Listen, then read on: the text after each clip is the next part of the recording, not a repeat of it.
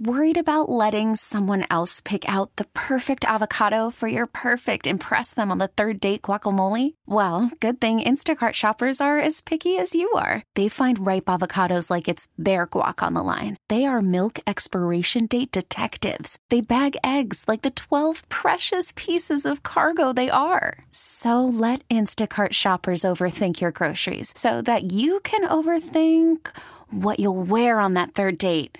Download the Instacart app to get free delivery on your first 3 orders while supplies last. Minimum $10 per order. Additional terms apply. We get it. Attention spans just aren't what they used to be. Heads in social media and eyes on Netflix. But what do people do with their ears? Well, for one, they're listening to audio. Americans spend 4.4 hours with audio every day. Oh, and you want the proof? Well, you just sat through this ad that's now approaching 30 seconds. What could you say to a potential customer in 30 seconds? Let Odyssey put together a media plan tailor-made for your unique marketing needs. Advertise with Odyssey. Visit ads.odyssey.com. Thanks for listening to Danny and Dusty On Demand, a Service Patriots podcast. Is your heater safe? Why replace it when Service Patriots can restore it?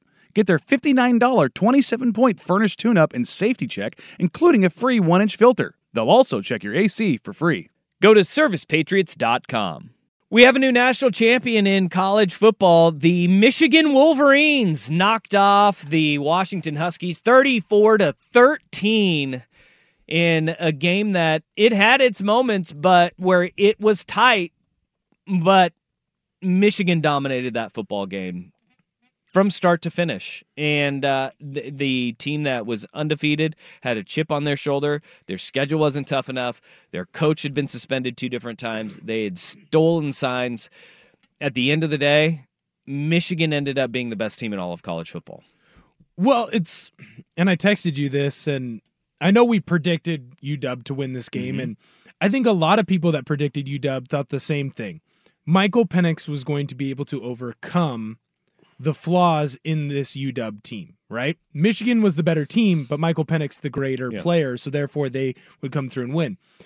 When you looked at this game, and we talked about it yesterday, if UW was going to struggle, it was going to be because Michigan got pressure on Michael Penix and made him normal, made him human. Yep. And the defensive line from Michigan, all the way from Mason Graham, Chris Jenkins, just blew up the center of that Husky offensive line and got after Penix, and he was never comfortable in the pocket, and that's why you saw so many missed throws all game long on throws that he hadn't missed all year, and that was why Michigan was able to win this game. They got pressure from their D-line, and Penix had to get rid of the ball before he wanted to, and he wasn't able to look downfield because he was worried about getting hit. And the minute that happened, the entire game was over. It was in Michigan's hands.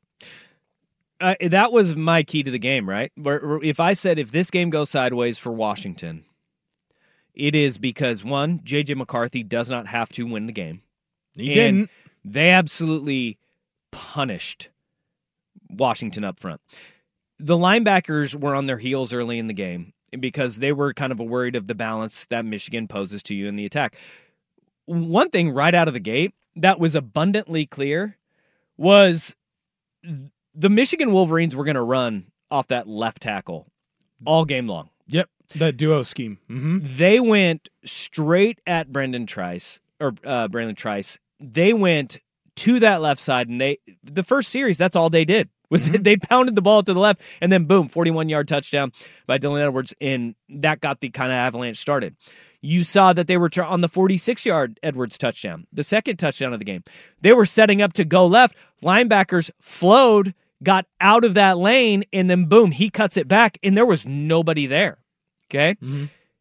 It was a clinic up front from Michigan's offensive line. It was. Washington did adjust, and I give them a ton of credit because you can fold up the cards and you can push it and say, this game ain't going our way. They fought back, and there's always kind of been this never quit mentality from the Washington Huskies because you have the best quarterback in the country. You have one of the best quarterbacks in the country. Right. You have the best receiving core in the country. They will keep you in a game, and they can close that gap for you.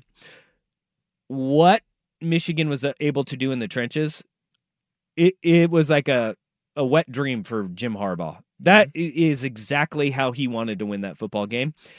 And they did not need J.J. McCarthy to throw the football. 8 passing attempts in the first half was too much for J.J. McCarthy. Right. The one drive where they go 3 and out, J.J. McCarthy threw the ball 2 times. What they were doing, it was a clinic on offensive line play, because when you have a defensive lineman like Braylon Trice, the best way to neutralize him is to run at him. Make him make the wrong choice. So the way that duo play works is they are trying to run that ball off tackle at Braylon Trice, the defensive end for UW. They are going to let Braylon choose which side he wants to be on. The tackle or the guard, whoever he is lined up against, is going to fit him square. If Braylon wants to go inside, he's going to block him down inside. They will run to the outside. If Braylon wants to run and fill to the outside, he will fill to the outside and they will run inside. All that Edwards was doing was basically letting Braylon choose where he wanted to be wrong. Yep. Did he want to be wrong inside or did he want to be wrong outside? And the minute that Braylon would choose, Edwards would go the opposite way. And the eye discipline early in the game. It's simple, but it's very hard to do. Right. But when you have such a good player on the defensive line like that, let him be wrong. Let him choose the wrong choice. He can't be right. He can't play both gaps, because if he tries to, he's going to get knocked completely off the ball by that Michigan offensive line. And so what they did is, hey, pick. Do you want to go inside? Do you want to go outside? And then we're going to have our running back read off that and kill you. And the eye discipline from UW's linebacking core was horrific in that first quarter. The reason those runs were big, initially they were stopped. Trice would pick his side, Edwards would go opposite, everyone would fill inside where Edwards was going, Edwards would see that, he'd take a jump cut, go to the outside, and then he was gone.